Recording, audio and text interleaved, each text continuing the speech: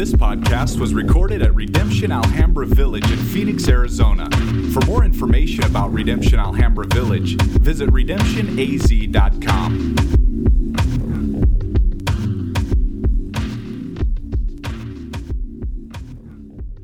How you guys doing? Everybody good? Everybody fine? Wow, you guys are looking good out there. Man, it's been a while since I've been up here. I was telling somebody this morning, man, you know, I probably preach once a quarter now. I don't know what Erin's doing to me, but I don't get up here. She's like, well, you just preached 2 weeks ago. Mistaking me for Wayne. Can you believe that? It's like seriously, I don't look like Wayne, you know what I mean? But, you know, it's all good. But if you don't know who I am, my name is Pastor Wes, and I'm one of 6 elders here at this church. And I love being here. I love teaching, I love preaching, I love doing all those things, but my primary function as a pastor here at this church is doing local outreach. And soon I'm going to be doing the global aspect of things, but right now Josh Daly handles that, but he's teaching me, so I'm in the learning process of the global outreach. But right now I'm doing the local stuff, and 2 weeks ago we had our Ball Up Alhambra tournament and block party. You know what I'm saying? Oh, that was so cool. And I just want to thank all the volunteers that helped me out. There's no way I could have done it without you guys. And Ken has been bugging me, like, when are you going to give them your gift that you said you were going to give them? So that's coming. Don't worry. So all the ones that helped me out, I do have something kind of cool for you guys to have. All right. And we raised enough money with this tournament to get our stove and oven fixed in our kitchen. Yeah. Right. And we also have a commercial freezer now in our kitchen. You know what I'm saying? So, I mean, through your guys' hard work and volunteering and helping and all that stuff, God has definitely blessed us, and I just love it. And it's so cool because now when we do dinner with the city, we can actually cook here on site, store the food here, and do all that stuff, and we can help those that may want a home-cooked meal, conversation, and we could build a new relationship with our city around us, right? So that's just wonderful. And if you're just joining us, what we decided to do here at Redemption, not just here at Alhambra, but Redemption at large, there's 9 of us, there's 9 congregations, and pretty soon in September there's going to be 10. You know what I'm saying? Redemption Scottsdale up on the scene. So that's going to happen in September. But what we decided to do was spend a year and some change going through the book of Mark. All right, so we've been going through the book of Mark, and we're in Mark chapter 5. Mark chapter 5, verse 1 through 20.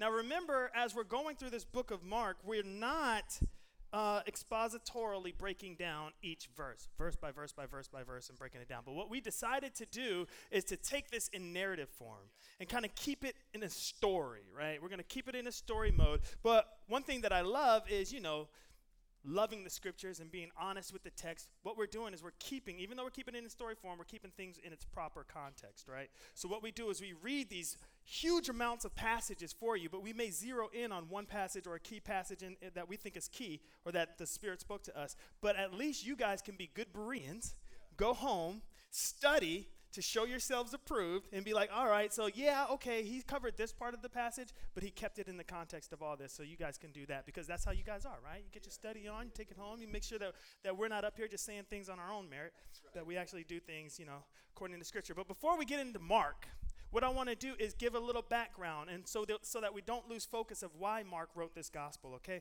You got to understand that at this time, Rome was a world powerhouse. Rome was just handling business. Rome was doing its thing. Everything led to Rome. All streets lead to Rome. That's what was going on here. I remember reading about the life of Nero when he first became emperor of Rome. All right? He did so many wonderful things for his people when he was first emperor of Rome. He would honor his mother in this way. He would have these huge parades, right, where they would go around and like on horseback, and he would be with his mom. So everyone would be praising him and like, oh man, this dude is a family man. He's with his mom. They're doing their thing. And it's like, oh, Nero's such a cool dude. So he did that. He would honor his mother that way. He would even give money back to the people, to the citizens of Rome. He'd hook them up. Like, hey man, I heard you broke. Need a little money? He'd hook them up. I remember when my wife and I first got married 13 years ago. Yeah. I know I barely look like I'm 15, but 13 years ago when we first got married, I was going to Glendale Community College. And it was a rough time in our lives. We had JD. JD was just a little baby. I was going to Glendale Community College. We were just straight up broke. I mean, just straight up broke, okay? And going here, and I was just like, stressing and tripping. And then out of nowhere, George W. Bush sends me a check in the mail. I'm like, say what? $625? I was like, dang, $625. Well, how do you think that made me feel? You know what I mean? It was like, I don't know, because I wasn't political at the time. I didn't know why I received the money, but all I know is I needed it, right? So when it came to me, it was like, wow, thank you, George W. You know what I mean? Now I can actually breathe. So it did something to my relationship with the Bush administration. So I'm still kind of struggling with it, but it did something with it. You know what I mean? So I can only imagine what was happening with the citizens of Rome while Nero was giving them back money. You know what I mean? Like, oh, Nero, this is such a cool dude. Now, I'm not trying to compare George W. Bush with Nero. Don't take it that far. That's not what I'm doing. I'm trying to compare the relationship that I had with them when they would receive money from the government. So all was well at Rome at this time. Do you know that Nero was the first one to implement an annual salary for people? Like, if you were part of his courts, if you were part of his legal team or like his senators and all that stuff, he hooked you up. You got money. You got paid. And not only did you get an annual salary, guess what else you got? A monthly food stipend. So now you can eat good, and you paid, so you're feeling good. And so all was well in Rome. Rome was booming. Everything was happening good. The economy was flowing. The food markets were packed. Why? Because people actually had product, and they had money to buy the products in the food market. So it was really cool. Entertainment was huge in Rome. Entertainment, because they weren't worried about war and all this stuff. They're like, how do we keep ourselves entertained? So entertainment was huge. So Nero, he loved the circus. He loved the theater, and he loved sports. He loved those things. So what he decided to do was form his own Olympics. Guess what it was called? The Neronia. Crazy, right? The Neronia is what it was called. And what happened was every 5 years, he would have these competitive music events. He had this competitive gymnastics and competitive riding. And you thought like American Idol and America's Got Talent was original, didn't you? No, we jacked that from Britain, right? But now we know that Britain got that junk from Nero, right? So all these reality shows and all that stuff, we could thank Nero for all that stuff because that's where it really came from. But all this stuff was happening at a time where deifying people was in. That was commonplace. Like, so because Nero was doing so good, it wasn't uncommon for people to be like, he must be the son of the gods. Yeah. This guy was sent to us from the gods. He has to be a son of the gods because look what's happening. And so it didn't take long for that to start creeping into Nero's spirit and into his soul, right? And corruption started reaching the footsteps of Nero's door.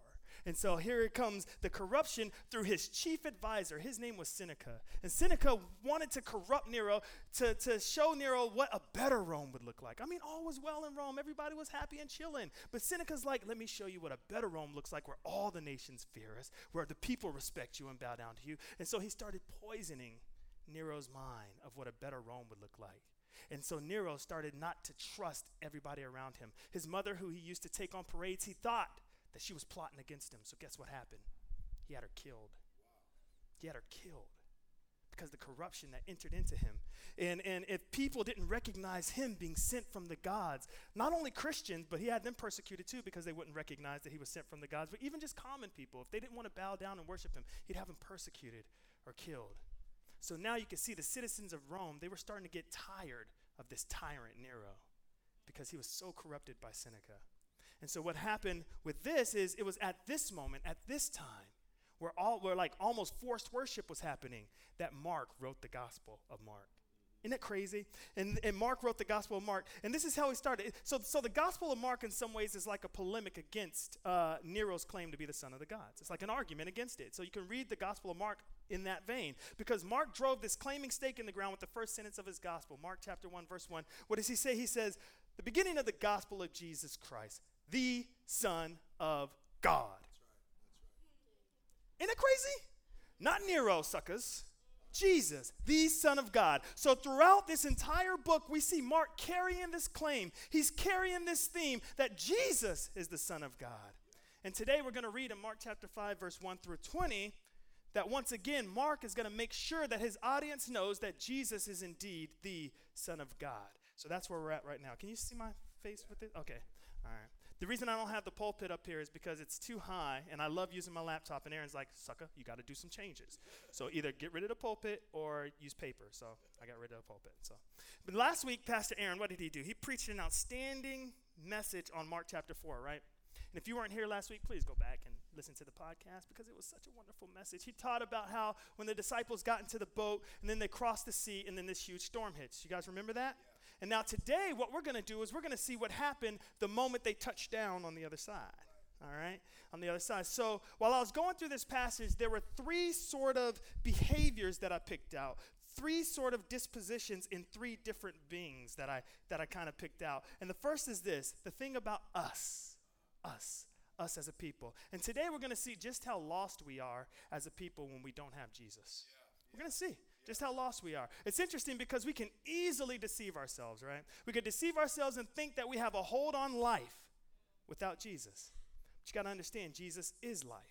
And Jesus is the giver of life. Amen. So for us to say we have a hold on life without Jesus is pretty ridiculous, right? That's right. And we're going to learn a little bit about that later. And the second thing is the thing about Satan. The thing about Satan, understanding that we have an enemy. We have an enemy, and we have to understand how he operates. The reason we have to understand how he operates is because that's essential to the preservation of our salvation. It's true that when God saves us, he keeps us saved, right? Yeah. When he saves us, he holds on to us. He keeps us saved. But God uses natural means to keep us saved. It isn't this hocus pocus magical thing. God uses things. And one of the things that he uses is us understanding who our enemy is and how he operates. Because when we understand who our enemy is and how he operates, that age-old question of why is evil in the world is answered. It's answered. Why is there, if God is such a good God, why is there evil in the world? Because I understand how Satan operates. He sustains a level of evilness in this world. Why? Because he's the prince of the air. Key to the preservation of our salvation, right? A lot of people claiming to be Christians, then they get stuck by that. Oh my gosh, but God is so good. Why is there evil? Because they haven't understood the enemy. And we're going to talk about that a little bit later as well. And the third thing is this, the thing about Jesus. Now it's kind of tricky because knowing Jesus and experiencing salvation, those are two totally different things. Two totally different things. I mean, there's probably some people in this room, you guys know all about Jesus. Yeah, I know who Jesus is. I mean, you know that like what Wayne was talking about, Jesus is the doorway. Jesus is the way to the Father. Okay, yeah, I know that Jesus is the way to salvation. I know that, all right. But however, you have no faith in Jesus. Yes. So you know about him, but you have no faith. You might be sitting here like, well, you know what? I'm just not old enough yet. Christianity, that's for old people. I'm gonna do my thing right now, and when I get older, then you see, because I know Jesus, and then I'll get with Jesus. So that's how some of you are. Or some of you are like, I forget that point. So in essence, the work of Christ is important enough for some people, but it's not important enough for them to grab a hold to and bring into their lives. So we know that. So it's important to you, just not important enough for you. And we're going to go over that a little bit later as I unpack the work of Jesus. Okay, so if you do have your Bibles, please open them up to Mark chapter 5, verse 1 through 20. And if you're not there yet, shame on you. I've said that passage like 8 million times. 8 million times I said Mark chapter 5, verse 1 through 20. I was trying to do some kind of thing to get into your brains. But if you're now turning into that like Pastor Aaron's just now turned into it, so it's like, come on, man. Come on, you already there? All right, so stand with me, please, as we honor the reading of God's word. Mark chapter 5, verse 1 through 20. And this is how it reads. It says, they came to the other side of the sea, to the country of the Gerasenes. And when Jesus had stepped out of the boat, immediately there met him out of the tombs a man with an unclean spirit.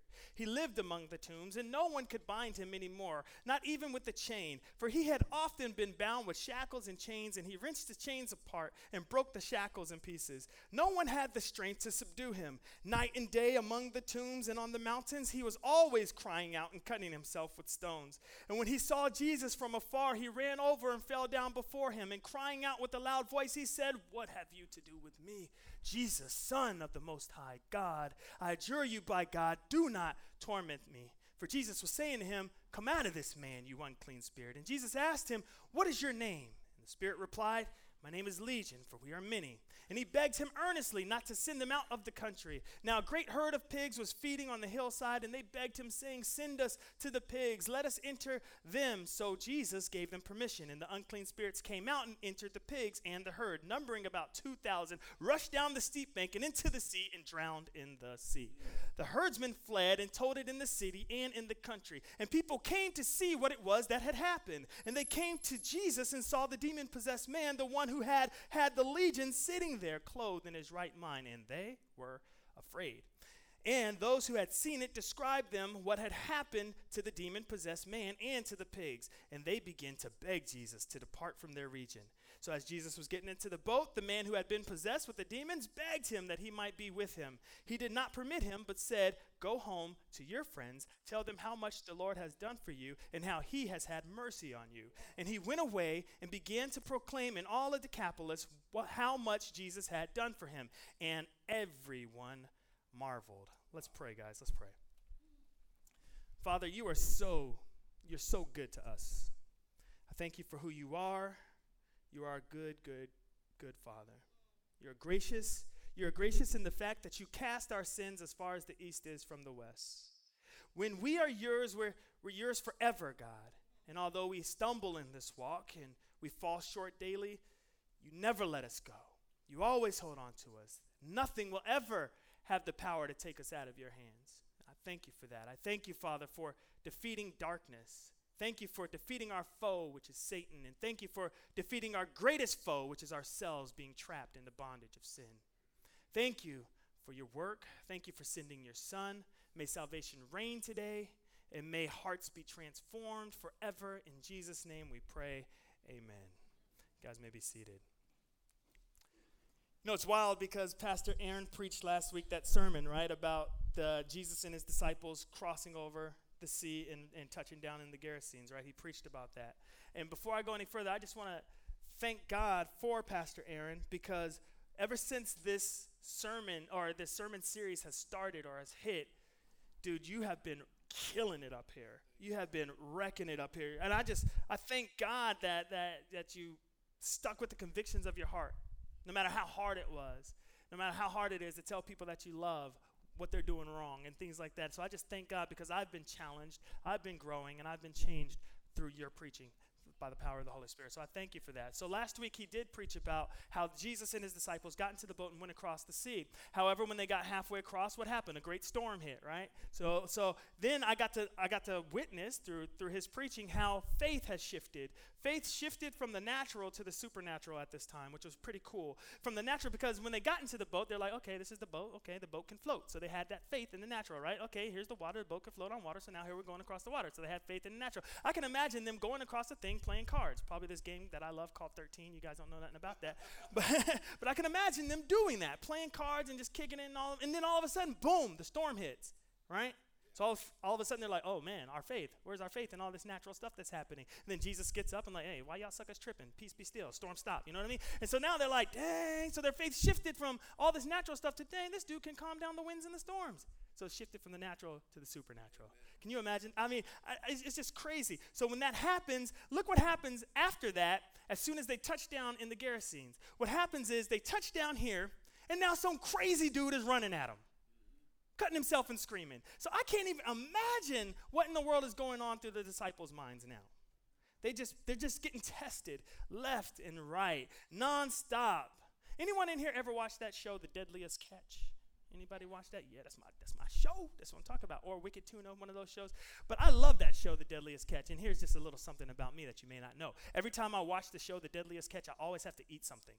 I don't know why, but something, I always have to eat something. I hear their theme song, it's Wanted, Dead or Alive. Wanted, Dead or Alive. It's that. So every time I hear that and I see the boats, it's like, And my go-to meal is ramen noodles with a whole bunch of hot sauce. So I have to do that. It's like, okay, I got to eat that. You know what I mean? And there's this one time, like a couple of months ago, where I was watching like 3 episodes back to back to back, you know. So I was watching 3 episodes, and then Lynn decided she was going to take our kids and my mother-in-law out. And I didn't know until I opened up the fridge that she had this big old bag of imitation crab. And on The Deadliest Catch, that's what they catch. They catch crab. So could you imagine the joy that went on in my mind as I was like, wow, as the saliva started to build. I got a big old tube of butter, a whole bunch of salt and pepper. I got that big old bag of imitation crab. I sat down and I watched all 3 episodes, getting busy with it. You know what I mean? And then last week during Mother's Day, we went to our favorite restaurant. It's called Pacific Seafood, and we go to the one on Bell. And now that I have 7 people in my family, it's getting really expensive. So y'all got to start paying a brother so I can continue to celebrate Mother's Day. You know what I mean? But anyway, so we went there, right? We went there. And it was the seafood buffet, so you know what I did? I'm watching The Deadliest Catch. It's like, wow, they have crab legs here. So 3 plates, I mean stacked, full of crab legs. I tore them things up. I thought I was on the Deadliest Catch show. I thought I was part of it. I thought I could relate to it. I ate 3 big old plates of crab legs, and then after that, I ate the regular seafood that they had there, 2 plates of the regular seafood. Now, before you start judging me and like, oh, you glutton, in that sin, I did not eat ice cream afterwards. I had room in my belly for it, too. I could have eaten ice cream if I really wanted to. Lynn ate ice cream. Her mother-in-law ate ice cream, but I did not. I did not eat ice cream, all right? So anyways, I don't know what that has to do with anything. But on that show, The Deadliest Catch, okay, they say they get caught up in these typhoons. And right now, in this season, they're caught up in Typhoon Nuri. And what happens is these typhoons hit, and waves come up that are about 20 to 40 feet high. These 20 to 40 feet, and then they just come crashing down on the boat. All right, and now I can only imagine when I read Mark chapter 4, and when Pastor Aaron was preaching about it, I can only imagine those are the types of waves that was smacking these guys in the sea. All right, and they don't have these high-tech boats like I'm seeing on Deadliest Catch. They have these little wooden boats that probably could not sustain those typhoons. And so these big waves come crashing down. So now it all makes sense, because I was judging them last week, just like probably many of you, like, oh, how could they be like, oh, you gonna just let us die, you don't care for us. Man, they just saw Jesus do all these miracles. But when you have that raggedy boat and these big old waves crashing down on you, you're like, save me. Do you care about me? So I understand now why they did that. And so they had to go through that. So they had to cross the Bering Sea. They had to go through all that just to show up and have this cray-cray buff dude running at them screaming and cutting himself. You guys see where we're at now?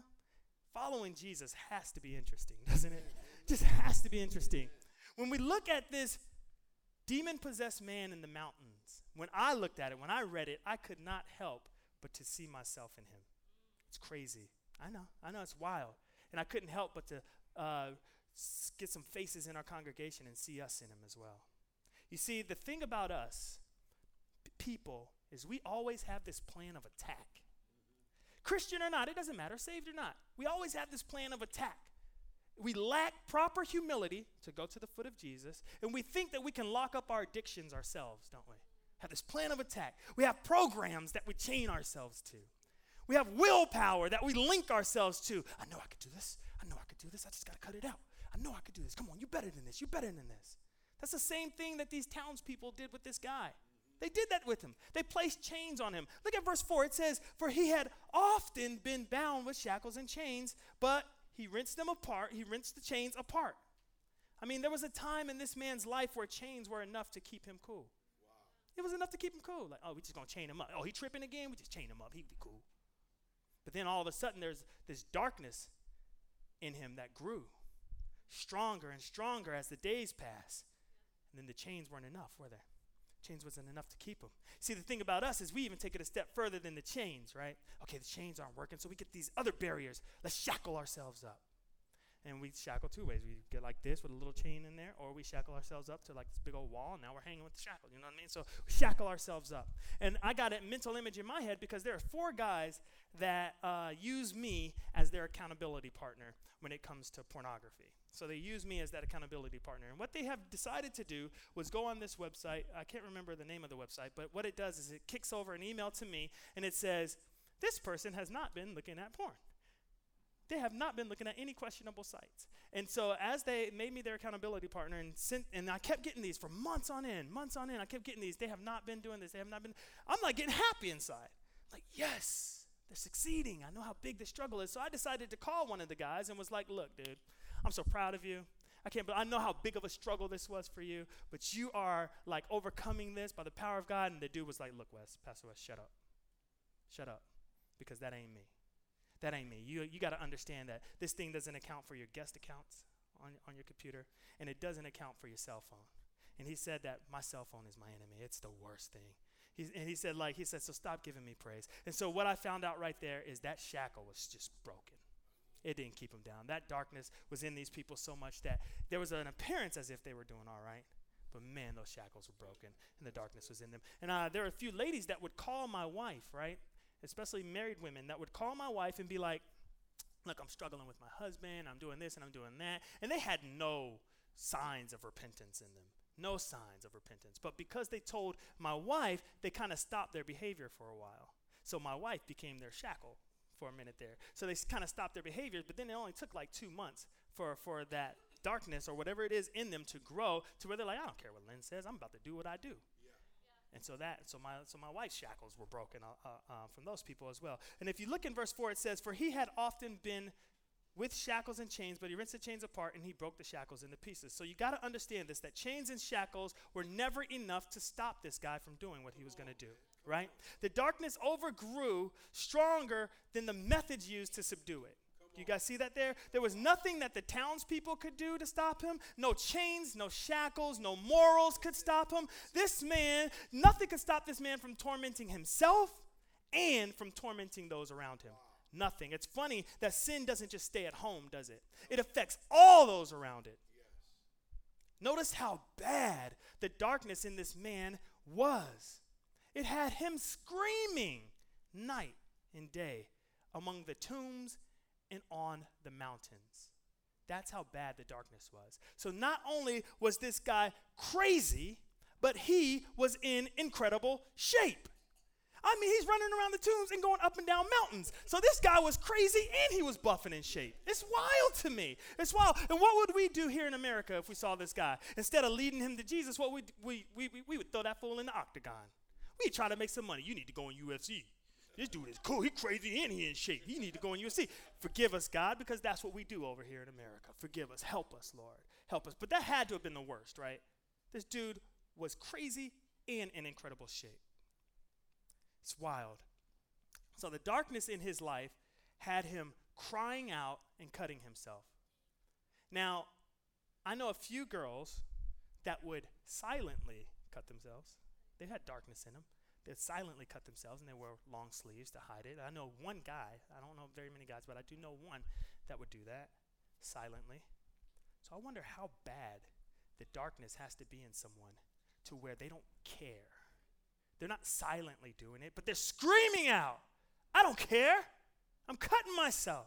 Oh, how that had to affect the whole town around them.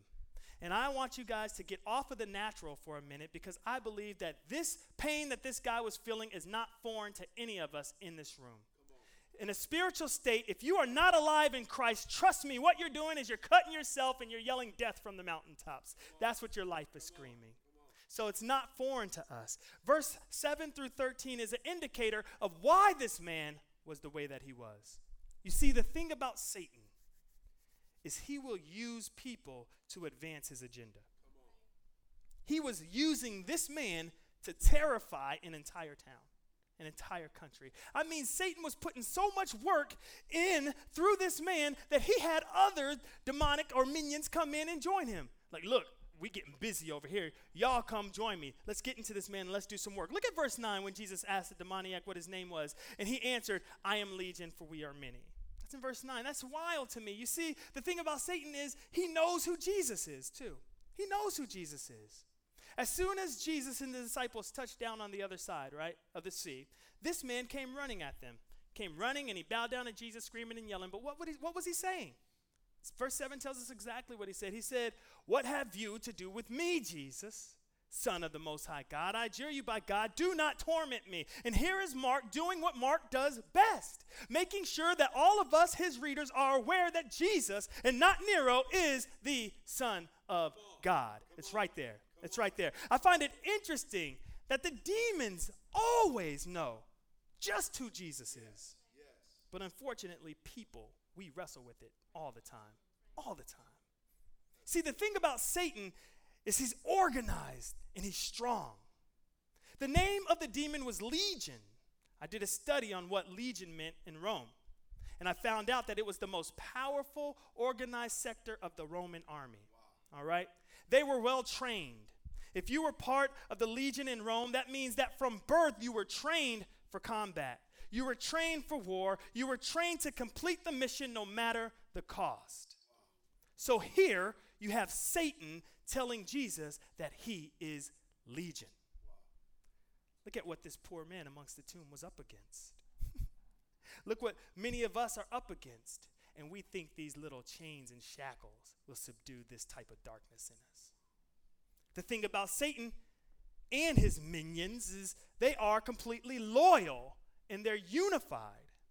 Look at how Satan describes who he is who it is that possesses this man. He said, "My name is Legion, for there are many of us." Satan used the word "my," although there were many, indicating that they were unified. They were unified enough that when you seen one of them, you seen them all. Wow. That's how unified they were. Oh, church, how do we even begin to combat Satan when there's no unity in our body? None. There's a lot of hatred, I'll tell you that. The only way that we can combat Satan, well, actually, there is no way. That's why I praise God that we're not the ones fighting.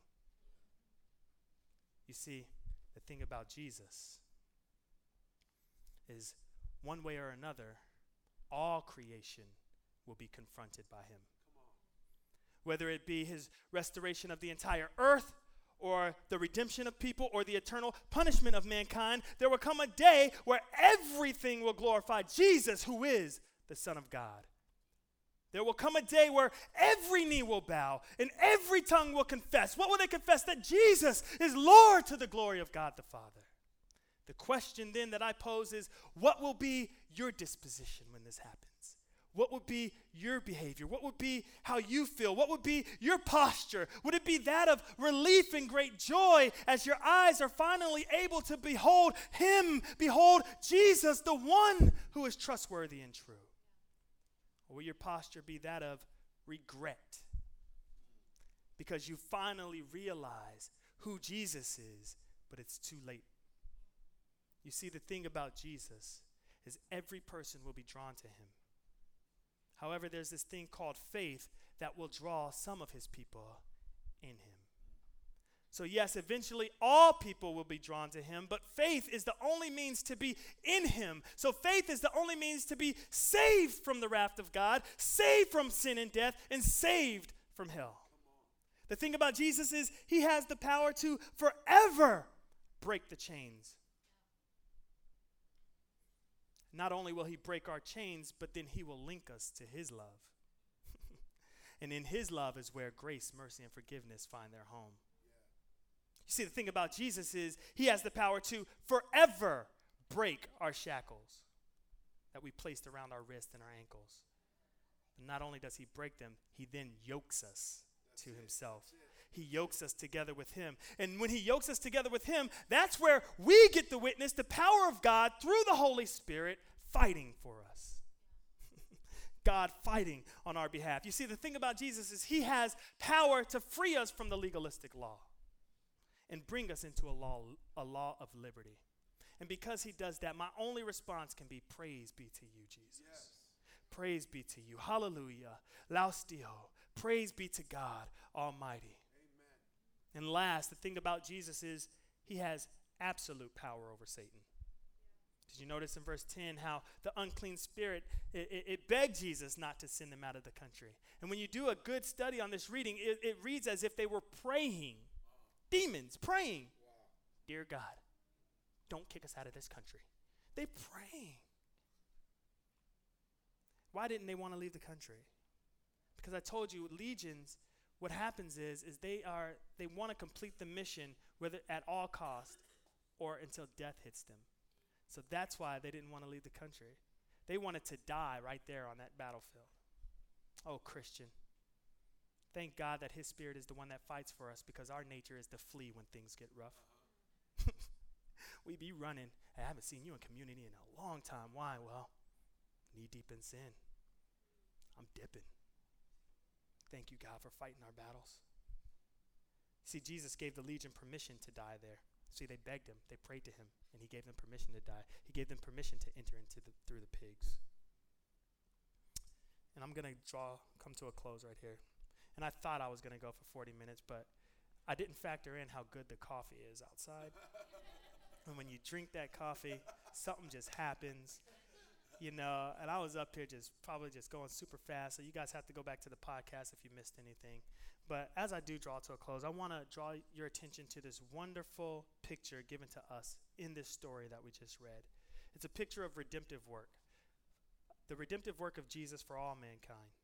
And N.T. Wright was able to spot this Polaroid in this passage and bring it to my attention. And so as I was taking his quote, I was thinking about how can I flip this? Because that's what I do, right? Ain't nothing new under the sun. So I was like, how can I flip this so I don't have to give him credit? You know what I mean? So I took this and I flipped it in my brain. Like, okay, show me how. And then when I saw the image in this passage about Jesus and his wonderful work, all it did was make me love Jesus all the more.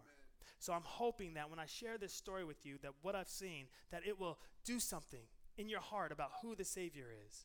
So what I want you to do is I want you to consider the man in the tomb. Ponder, think about the man in the tomb. You know, the man that was screaming. The man that was running up and down mountains and running around the tomb. You got to understand, a tomb is a cemetery. It's a graveyard. He's running around dead people, guys.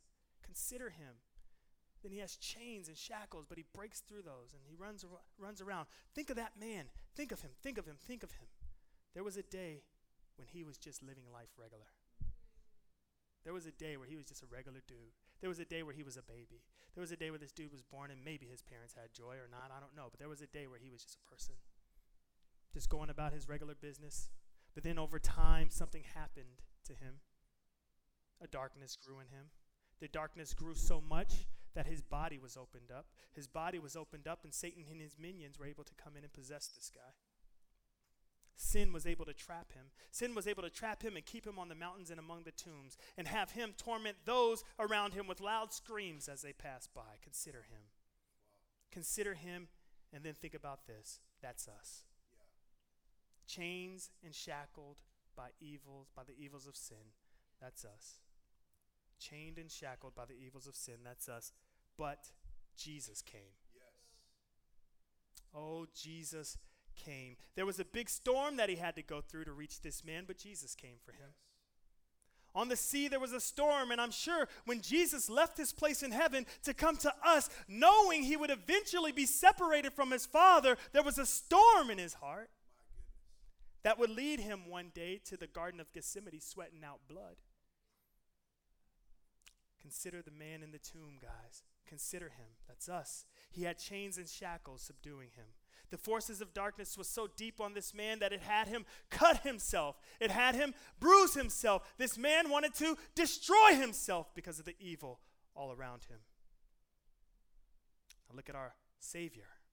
Our Savior came to this man, and our Savior took the chains of darkness away from this man. Not only did he take the chains of darkness away from this man, but he took the chains of darkness away and placed them on himself. Oh, our Savior was whipped and beaten. Our Savior was bruised. He was bruised. He took the shackles of darkness from this man. Not only did he take the shackles of darkness from this man, but he took them and he placed them on himself. As the nails pierced his feet and it pierced his hands. The man in the tomb was definitely cut. His body was bruised. But our Savior's body was broken. It was broken. Jesus bore this man's sin on the cross, and he took our sin and he bore it on the cross. And so now we see that the only thing that was truly able to free this man and to free us is Jesus. Oh, Jesus. Jesus told darkness to depart, and it left. And when darkness left, this man had life. I hope you see that.